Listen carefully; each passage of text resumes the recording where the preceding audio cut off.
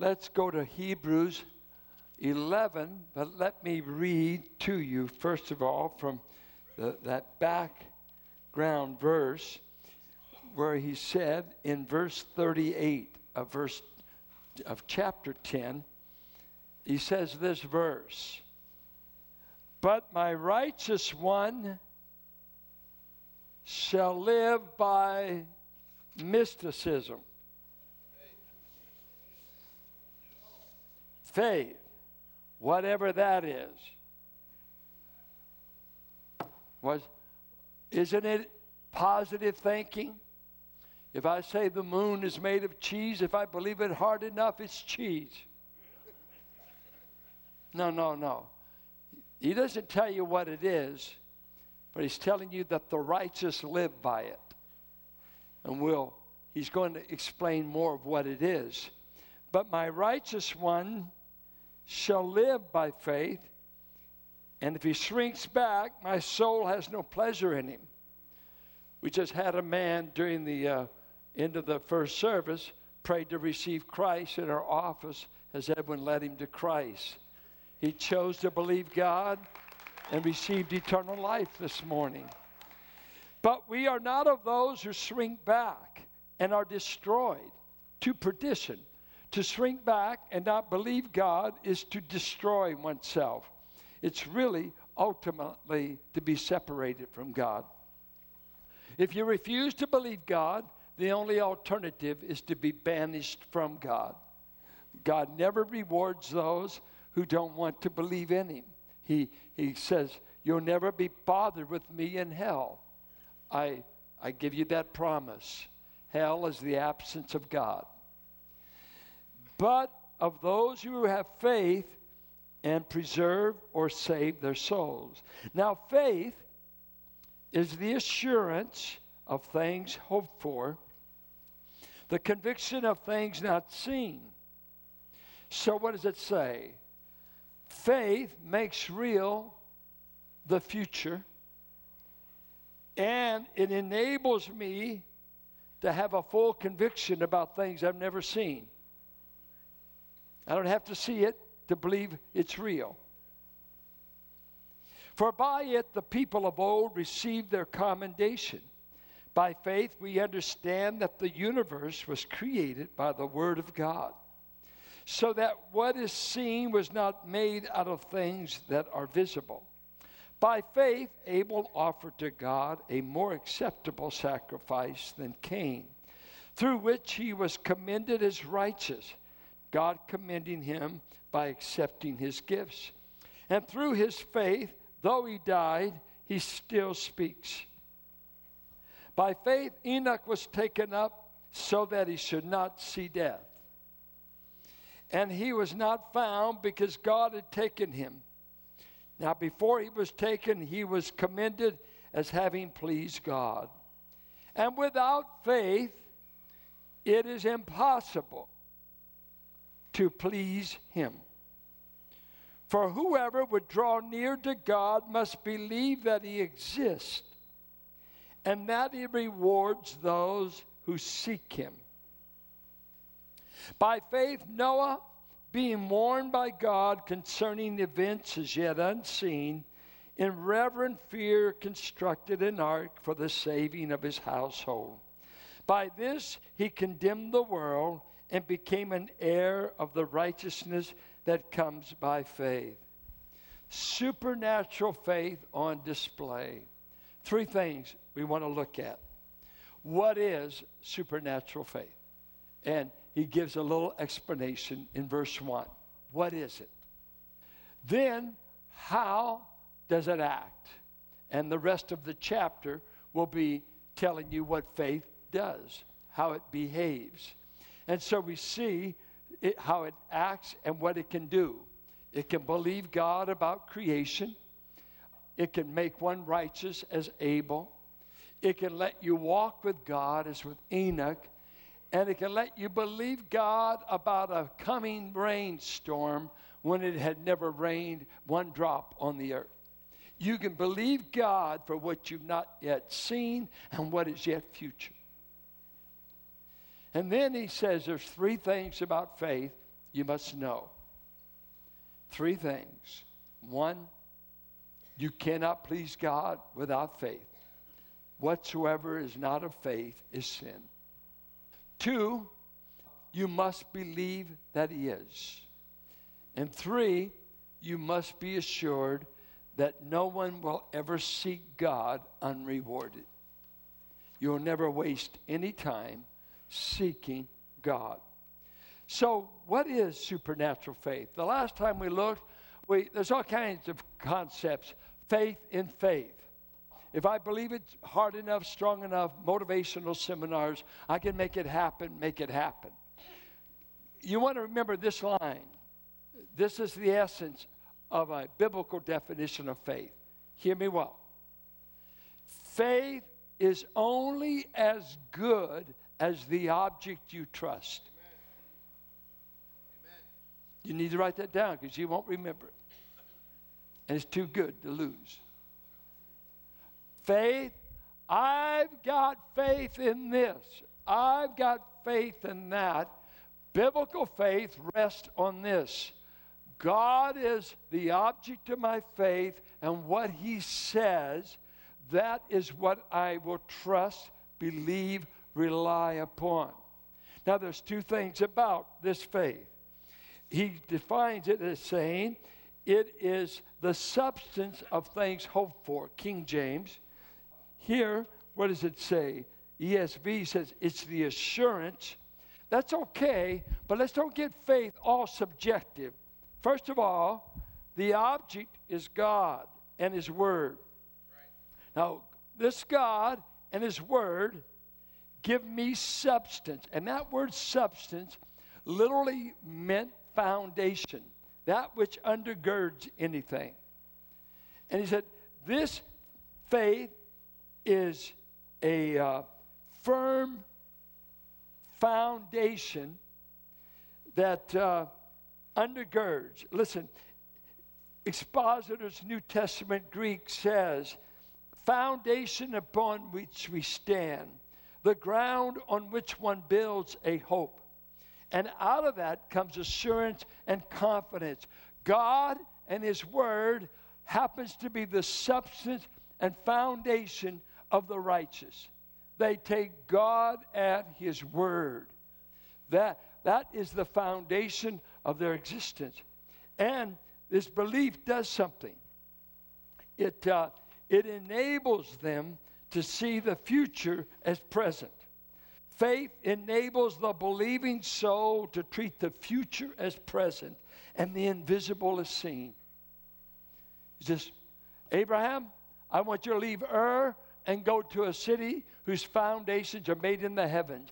They died without ever seeing that city, but they believed the city existed. Why did they? Because faith gave them the foundation undergirding that God was telling the truth. And so the future is guaranteed. God has told us we're going to heaven, and none of you have ever seen it. God has guaranteed to you Jesus is coming again. You've never seen it. You remember what he told Thomas? Blessed are you, Thomas, because you touch the prints in my hands and believe. More blessed are those who believe who have never seen. You don't need to see it for it to exist. I've not seen most of your brains. But by faith, I believe you have it. That's a little rinky-dink illustration, but you get the point. Then he says it is the conviction of things not seen. And this word conviction is a courtroom term that meant to prove one's case and to win a verdict against someone so as to convict. Is there enough evidence to convict? That's where this term comes from. And what it says here, faith is based upon the evidence being put out. And there's enough evidence that God exists, that God has acted, that God is there, and that he has not been silent to convict and convince my heart upon proof that he exists. And then Hebrews is going to go and tell you, let me give you some of the proof that God's been working in the universe, and let me tell you what he's been doing. See, God is there, and he's not been silent. He's been active. So the righteous, those right with God, say, I know that the foundation of all that I am is I am basing it upon the words of this God who is there, and I am convinced he has given enough evidence, proof. He has gone on display by creation. What's the problem then? According to Romans 1, man in his rebellion and in his unrighteousness, he has refused to believe in the true and living God. And it says, in unrighteousness, he suppresses, he pushes down what can be known of God. But what are you going to do without God? Oh, that's easy. We're going to go into the idol business. And we'll create the idols of our own making. And every man and woman wants a God. And so we've made idols that represent our pleasures, our prosperity, how we want things to turn out. And we pray to wood, we pray to metal, we pray to idols that can't hear, can't see, can't walk. The only place they exist is in our imagination.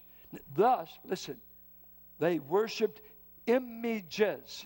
Where did the images come from? I created the image between my ears. I will only worship what I can invent. I will only worship what I like. This true God, if he's really there, I can't do as I please. He cares about morals. He cares about business dealings. He cares about life, death. But faith is the foundation to the existence of the righteous. And we act on the conviction that he's there and that he has spoken. That's what faith is. The foundation and the conviction that God is there and what he has said is true. He's the only one that cannot lie to you. Amen. He cannot. Well, what can this faith do? And he's going to begin. He says, God has witnessed the faith of the Old Testament saints. And so he starts with 3 saints before the flood. He starts with Abel, one of the first sons born to Adam and Eve. He goes on to Enoch in Genesis 5, who walked with God. And then he starts with Noah, and we skip the Noah story from Genesis 6 through 9. So look at what verse 3 says, what faith can do. By faith, we understand that the universe was created by time, space, and chance.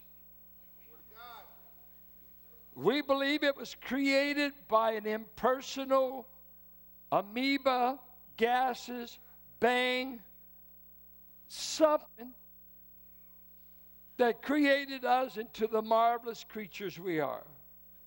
No. We call that nonsense. When you don't believe God, you got to invent something. If you're always going to a therapist that tells you to go out and have a little adultery, you need an affair, that'd help your marriage. Well, we said we can do better than that. We've got a God that's trying to get you on his couch. He'd like to tell you what to do. And he doesn't charge, and he won't lie. He says, by faith we understand God created the visible out of the invisible. Now, that's known in Latin as ex nihilo. God alone can take nothing and just simply speak the word, let there be light, let there be earth, and it happened. This is why, hear me well, young people, hear me well. Liberals, philosophy departments, and pagans hate Genesis 1 through 3. They want to rip it out of the Bible. They call it Jewish poetry. They call it mythological invention, that all the cultures had a creation story. And so this is the Jewish made-up creation story. No, if the first 3 chapters of the Bible are not true, none of it's true. We believe the first 3 chapters, God created by a divine word. And he can do that. If you know who this God is and read the description of him, you would see that's not too hard for him to do. So God just spoke it into existence. Now, what's the hardest for you to believe? It came from nothing, because there's no one back there. It came by chance. It comes by time. You need 1 billion years? Well, take 1 trillion if you need it. It's all a made-up theory anyway. There's no calendars. Throw in an extra 1 billion. And all of a sudden, whoom, here we are. And then we people who take God at his word says, no, he was there first. He was before all matter, all time, all space, and he finally decided, let's create something. There's the 3 of us, Father, Son, and Spirit, but we're in a creative mood. Let's create. Well, what are we going to do? Where are we going to find the dirt? Where are we going to find the matter? Where are we going to find the stuff for planets? No problem. Just a creative word. Let there be light. Let there be planets. Let there be the sun. Let there be the moon. Let there be man. Let there be animals. Let there be an ocean. Let there be the earth. No problem. We believe it. Because he's there. And he has revealed himself. That's what faith can do. Faith believes in this divine object called God. And then, what else can faith do? Verse 4, and Abel offered to God a more acceptable sacrifice than Cain, through which he was commended as righteous before God. Now, this is interesting. Scholars debate, why did God accept Abel and not Cain? And probably one of the more popular views is that Abel brought a bloody sacrifice, whereas Cain brought a grain offering. But there's nothing in Genesis that condemns them that way, because Cain was an agriculture man. Abel was a sheep herder, raised livestock. And there's nothing in the Genesis narrative that tells you that the quality of the offering was the issue. The difference in the issue is one came by faith, and another just came out of perfunctory obligation and did his religious thing and went home. But according to 1 John 3, he was of the evil one, and he hated his brother, and he killed him. You see, the man was not right with God, but he was still religious. He did his religious duties. He gave in the offering. He joined the church, and if you let him, he'll get on the board. The devil's got a lot of his kids on church boards. He's got a lot of them running churches. He said in Revelation, they're coming from the synagogue of Satan trying to take over your church. The devil goes to church too. The devil didn't fall in the bar room. He fell in the worship center of the throne of God. Right there. He goes to church. Some feel like he fell in the choir. I'm not sure about that. It's interesting, in Proverbs 15, God said, the sacrifices of the wicked are an abomination to God. The sacrifices of the wicked. What do you mean? I bring the animal sacrifice, I do the alms, I do what the law says, but I'm still wicked in heart. Externalism will never get you to heaven. God doesn't look on what you do, your deeds. He first of all says, do you believe me? Are you coming in faith? Faith made Abel righteous. And he's going right off of Hebrews 10. My righteous one shall live by faith. And because we have no revelation in Genesis 4:1, you must bring this kind. In Leviticus, they were accepted for bringing grain offerings. You read it. You could bring grain offering, and God would accept it if the heart was right. A scary verse to me is Proverbs 7, where a seductive, immoral woman, a married woman, when she makes her pray and makes a play for a man on the street, she says to him these words, come home, I've got the bed prepared, my husband is on a business trip, and I've paid my vows. I've gone to church, and I took care of my religious duties. Now let's do a little sinning. Let's commit a little adultery. It's in Proverbs 7. We've never had such a day where so many people are playing religion and still living like hell. They don't know who to sleep with. They don't know where to hang out because they don't know God. But they know how to play the religious game. And it won't get you to heaven. My righteous ones have been saved by faith, not by religious, external religion. Do all the religion you want. The devil is the author of the world's religions. He's someday going to raise up a man called an Antichrist, the beast of Revelation 13, and the earth will wonder after the beast and worship him. You see, the greatest way to destroy the race is get rid of the true God, but still give the people someone to worship. And he will accomplish that in the tribulation. Well, you can be right with God only by faith. Then he mentions Enoch. Enoch walked with God, and one day they were walking, and God finally just took him from this earth, and he went right to heaven without ever dying. An amazing thing. That a man before the flood could walk with God daily by faith.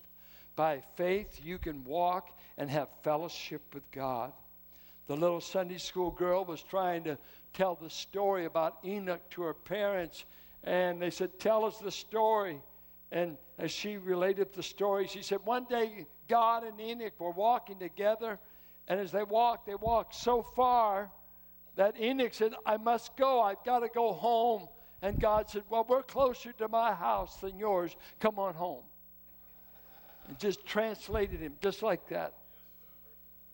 It's an interesting thing that at 65, he fathered a guy by the name of Methuselah. 969 years he will live. And when he dies, the flood comes. McGee often used to say, I think that Enoch begun to walk with God when that baby boy was born. I've heard him say, if a baby can't turn you towards God, there's no need of this skinny preacher trying. Nothing ought to talk to you louder than the children God puts in your arms. I've known many a rowdy who said, I didn't go back to church until I had children because I didn't want them to grow up to be like me. I didn't want them to grow up and do what I did. And so I went back to the church. God, save my boy, save my girl. Don't let them fall into the lifestyle I fell into. And so Enoch, whenever at 65 years of age, he began to walk with God. And by the time he was 300 years old, God says, you might as well come on home, Enoch. And he just caught him away. By faith, he walked with God every day. Did you know what the Bible said? Walk by faith with God. Walk in the Spirit with God. Walk in love. We are a people who by faith walk with God daily. We have fellowship with him. And John said that. You have fellowship with God. And Enoch is this great example. But it all came because he simply believed God. Then Noah. Oh my, Noah. Can you imagine living next door to a man working on a boat for 120 years? Just think if that was your neighbor. Said, you know he's had a heat stroke. Something's wrong. We don't even know what rain is. We've never seen rain in our life. What rain? What's rain? And this guy says it's going to rain and it's going to be a flood. What's a flood? Right here, who knows where they were. But, you know, still plush, nice, rivers. God watered the earth with dew, no rain. And Noah heard God say, build an ark. And faith made him say, if God said it, there's going to be a storm. If God said it, I could see 120 years in the future. All I got was a word from God. It says, build an ark. By the way, here's the blueprint.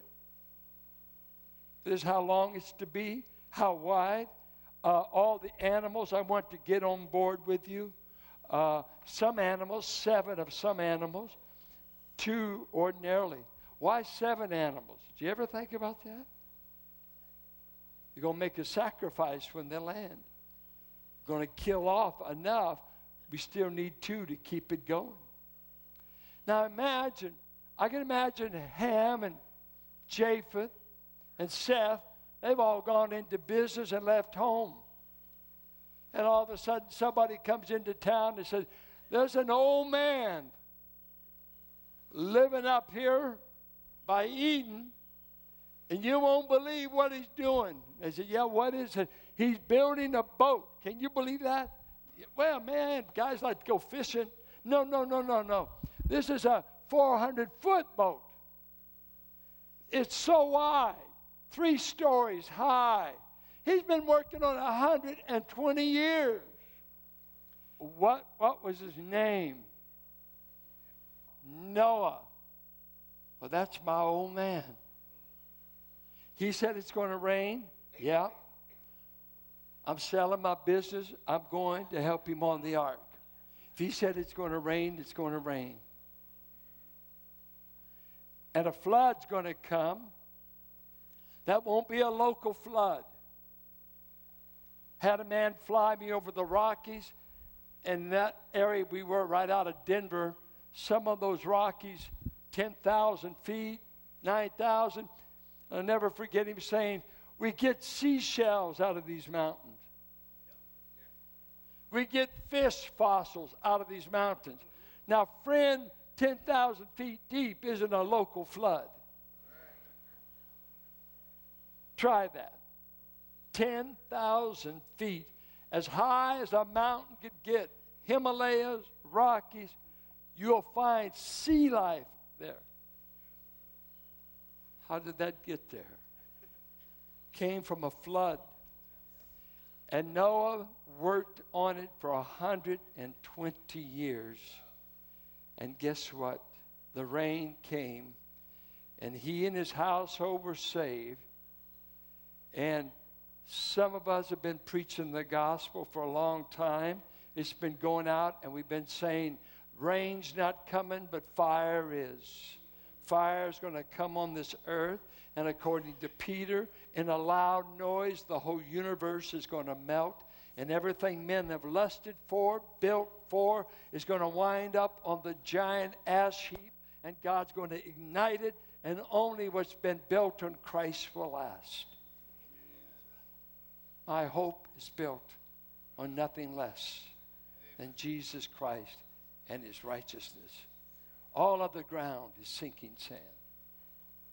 Well, faith, this biblical faith, lets me be at ease about creation. God, I believe by your description that you made the earth. You said you did. All the stars, the planets. Settle. I like apologetic books, but you don't have to send me anymore. I'm convinced. I believe it. Abel, you are righteous with God, not just over your offering, but God accepts everything about a righteous man when he's walking by faith.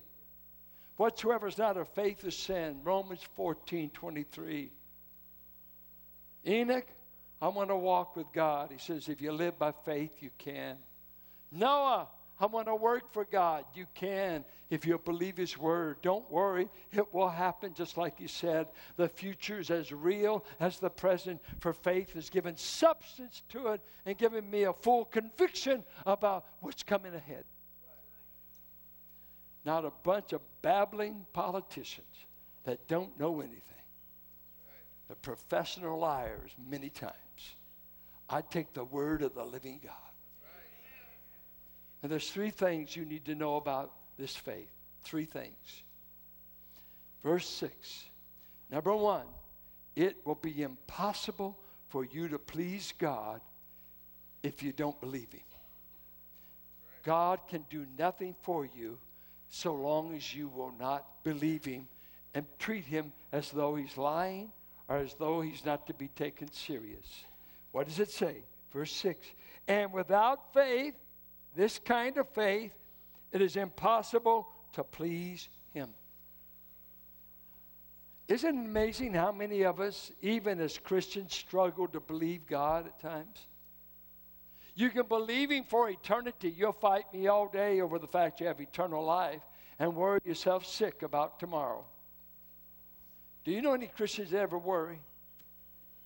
Let's just bow our heads for a word of prayer. Then you just raise your hand. How many of you ever worried, doubt, discouraged? Where is He? When will it happen? What? We all battle with it. Don't worry. I take care of sparrows. I take care of flowers. If you just put me first and walk by faith, I'll take care of you.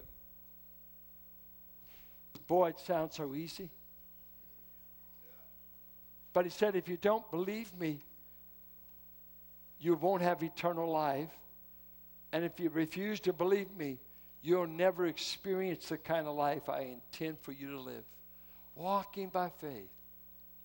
You know, I get tickled with people, especially the planning type. They want me to line out years ahead. Go ahead. I'm walking by faith. You can make a plan. Proverbs says you can make a plan, but commit it to the Lord, and only He can make it come about. We walk by faith. 2, you must believe that He is. How much proof do you need for God's existence? He has said, I've given you creation, and you can't explain it by natural means. And I wasn't waiting for Charles Darwin to go to the Galapagos Islands and figure out these big turtles had to come from some natural process. I told you I created stars, seas, tides. You know, being in Kauai, we were close to the shore, and we just asked ourselves, why? You know, at some nights when I got ready to go to sleep, I thought, what if a tsunami comes in tonight? Just to go to sleep on it, you know. Just to relax, justify the volume. You know, what if I drown? But the other question is, what makes it stay in those boundaries? And then all of a sudden we say, oh, the tide's out. Have you ever asked yourself where all the water went? Do they just meet out in the middle and kiss each other? You figure out tide. Oh, it's out. You go over in the bay, it's just mud flats. Some days you go by there, you just see the mud flats. Well, where did all the water go? Oh, it's still out there. Well, wait. Is there an address they meet at? He said, we'll take it out. Well, when will it ever come back?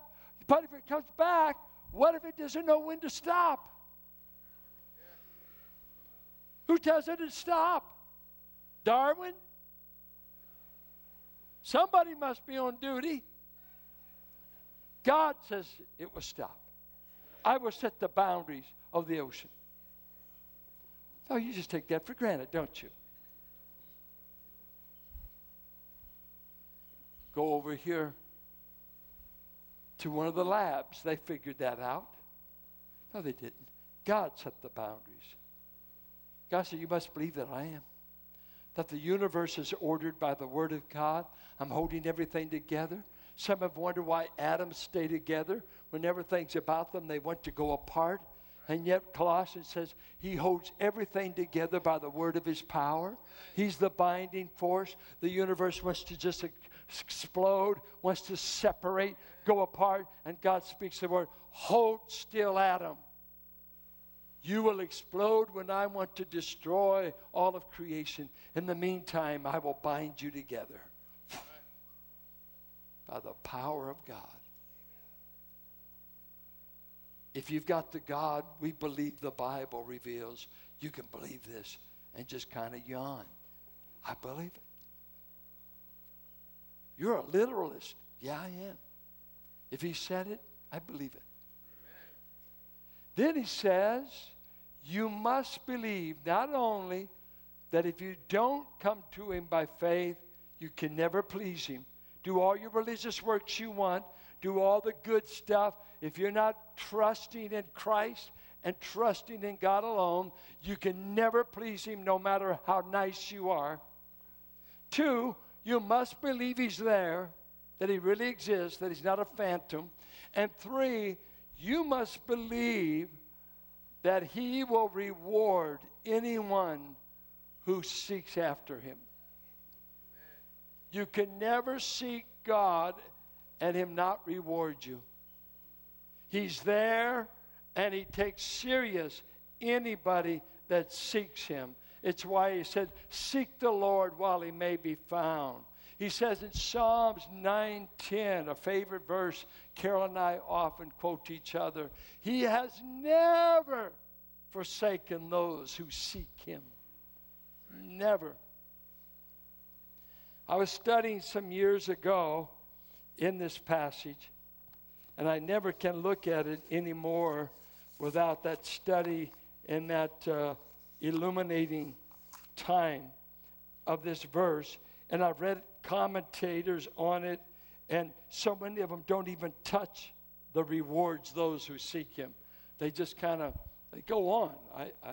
I looked at about 10 commentaries before this message. They never even mention the rewarding. But the word rewarding there is a word to pay wages. He pays a wage is the idea. No one goes unrewarded who seeks God. Now, God made real to me in my study, and it just came out of nowhere, and I can never talk this verse without going back to that scene. I must tell you, it's about 1950. I'm 6 years old. I had had a terrible fall. I jumped when I was 2 years old, did a serious injury, and I underwent, over the course of the years, 6 to 7 surgeries to correct one childhood jump. And I wound up in crutches and braces with my right leg. My leg was 4 inches shorter, and man, had all kinds of problems. And I'm on these crutches and these braces.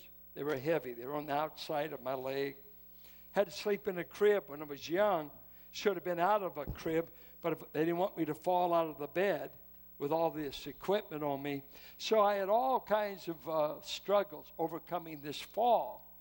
And so I'm a kid on crutches and braces for at least 2 years. Crippled children's fund is taking care of me, doing different things.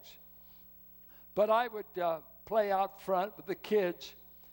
And I remember when my dad was being let off on Carlson. Carlson is south of Cutting in those days. And he would walk to South 29th Street in Harbor Gate War Housing, not far from Butler and the Ford plant in the Bay. We were down that far. When we say South Richmond, we mean the next stop is the Bay. And my dad was a whistler. And I could often hear him coming. And he had this routine of walking on down that street. Sometimes he usually drove to work, but he had a ride with a guy, letting him off. He'd be whistling or singing on the way home, as Howard's got music from him. And I remember, I thought, one night I'm going to meet Dad at the railroad tracks right next to Harbor Gate School. I was forbidden to cross the tracks because kids had been killed on those tracks. And I was on braces and crutches anyway. I was forbidden. I'd be spanked if I went any further. So I started, when I figured about that time period, I would make the walk. And I'd be at the tracks. And here he'd come, wearing his khakis, buttoned to the top, an old ironworker's hat, and an old metal lunch bucket. He's coming home. He's a whistling. He's doing whatever. And so I'm there at the tracks. And, man, he's surprised. And he picks me up, crutches, braces, and all, and hugs on the boy. Why, son, thank you for going out of you. What are you doing? Well, I've been watching when you come home. I wanted to meet you at the tracks. I wanted to walk home with you. So he reaches in his pocket, and he gives me 10 cents. Now, friend, in 1950, you can get a Coke in a bottle for a nickel. Do I have a witness? And then, with 5 cents left, you could buy enough mint juleps to ruin 3 sets of teeth. So you look at us Howards, we all got lots of dental work because we ate a lot of penny candy. I hit the jackpot. And all I wanted was my dad. Well, the next night, you know, I did good the first night. I might as well try this again. The next night I go down there, and I'm waiting for him. Hear that whistle. Comes up. You won't believe it. But he said, son, open my lunch bucket. I'd been climbing steel all day, working like a horse. And I opened the lunch bucket, and there's a half a piece of pie in there. And I said, Dad, you didn't eat all your lunch. He said, oh, I ate all I wanted. I said, well, what's this? He said, that's for you. I was thinking of you today. I thought if you'd be at the tracks, I'd share my lunch with you. I came the next night. He saved me a piece of fruit. Every night I went, and he's on that job, I got something. You know what he's saying? No boy of mine will walk down half a block on his crutches to see his old dad and not be rewarded. Huh. Now, what God is saying in Hebrews 11:6, you won't ever waste your time seeking this God. He wants to share his lunch with you. He wants to share what he's got. And we flitter around, we flitter here, we go there. And sometimes we get famished in our soul, and we feel hungry, and we feel unloved. And he said, I haven't seen yet the tracks lately. We haven't met in prayer in the Word. What's wrong? Why?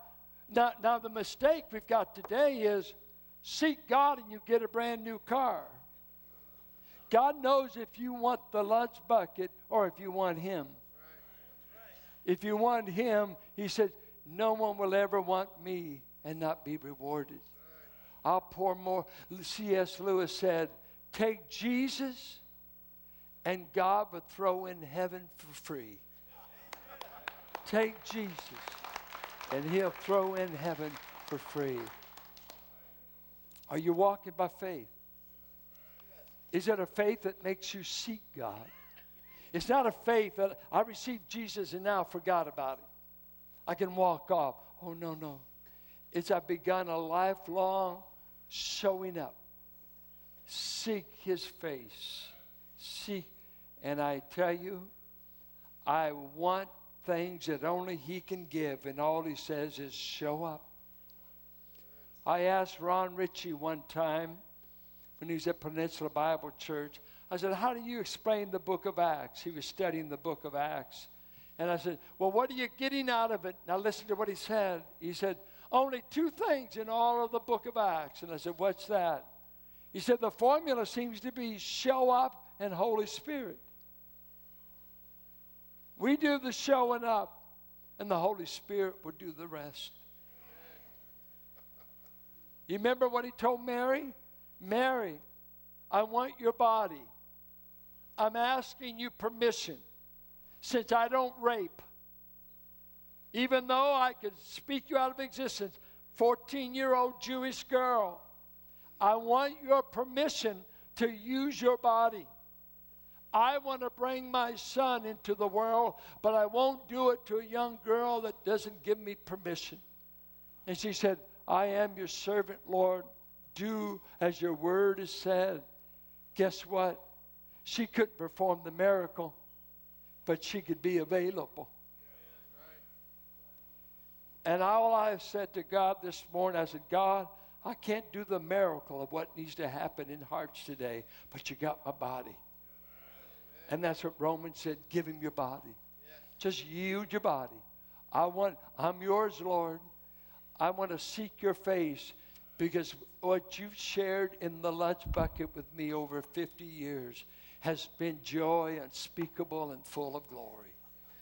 Just seek him and you won't waste your time. Father, we thank you for your word.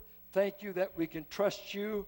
And now we're going to remember a Christ that we've not yet seen, a Christ that said he's coming, and a Christ that said in the upper room, even though you've not seen me, you can love me. And even though you've not seen me, you are blessed. For Thomas believed upon seeing, but I will save millions of people who will believe in me over 2,000 years without ever seeing me. But someday our first glimpse will be, we will be walking, and all of a sudden we will be gone. We will be with Christ. Or we might go by way of the grave, and the trump of God will sound, and our body will stand up in the grave, but we shall see him. I hear old Job say, though the skin worms eat my body, in my flesh I shall see my Redeemer, and I shall look upon him and not another. Oh, Lord Jesus, faith has made you real to me. You're as real as any substance in the room. I have a conviction, proven by the word of God, proven over and over, that the truth you have revealed is true, and we can bank eternity on it. Oh, we thank you. We have a house full of people that have been made right with God by faith alone. We say by faith alone, in Christ alone, by grace alone we've been saved. Not the works of my hands. I will not work my soul to save, for that my Lord hath done. But I will work like any slave out of love for God's dear Son. Oh, Jesus, you've done it all. You've done it all. We simply believe you. We trust you. We're going to rely on you. Even when the world's on fire, we're counting on you. We're counting on you. We want our brothers to come, and we will serve communion at this time. Please come. Now lead us in the number.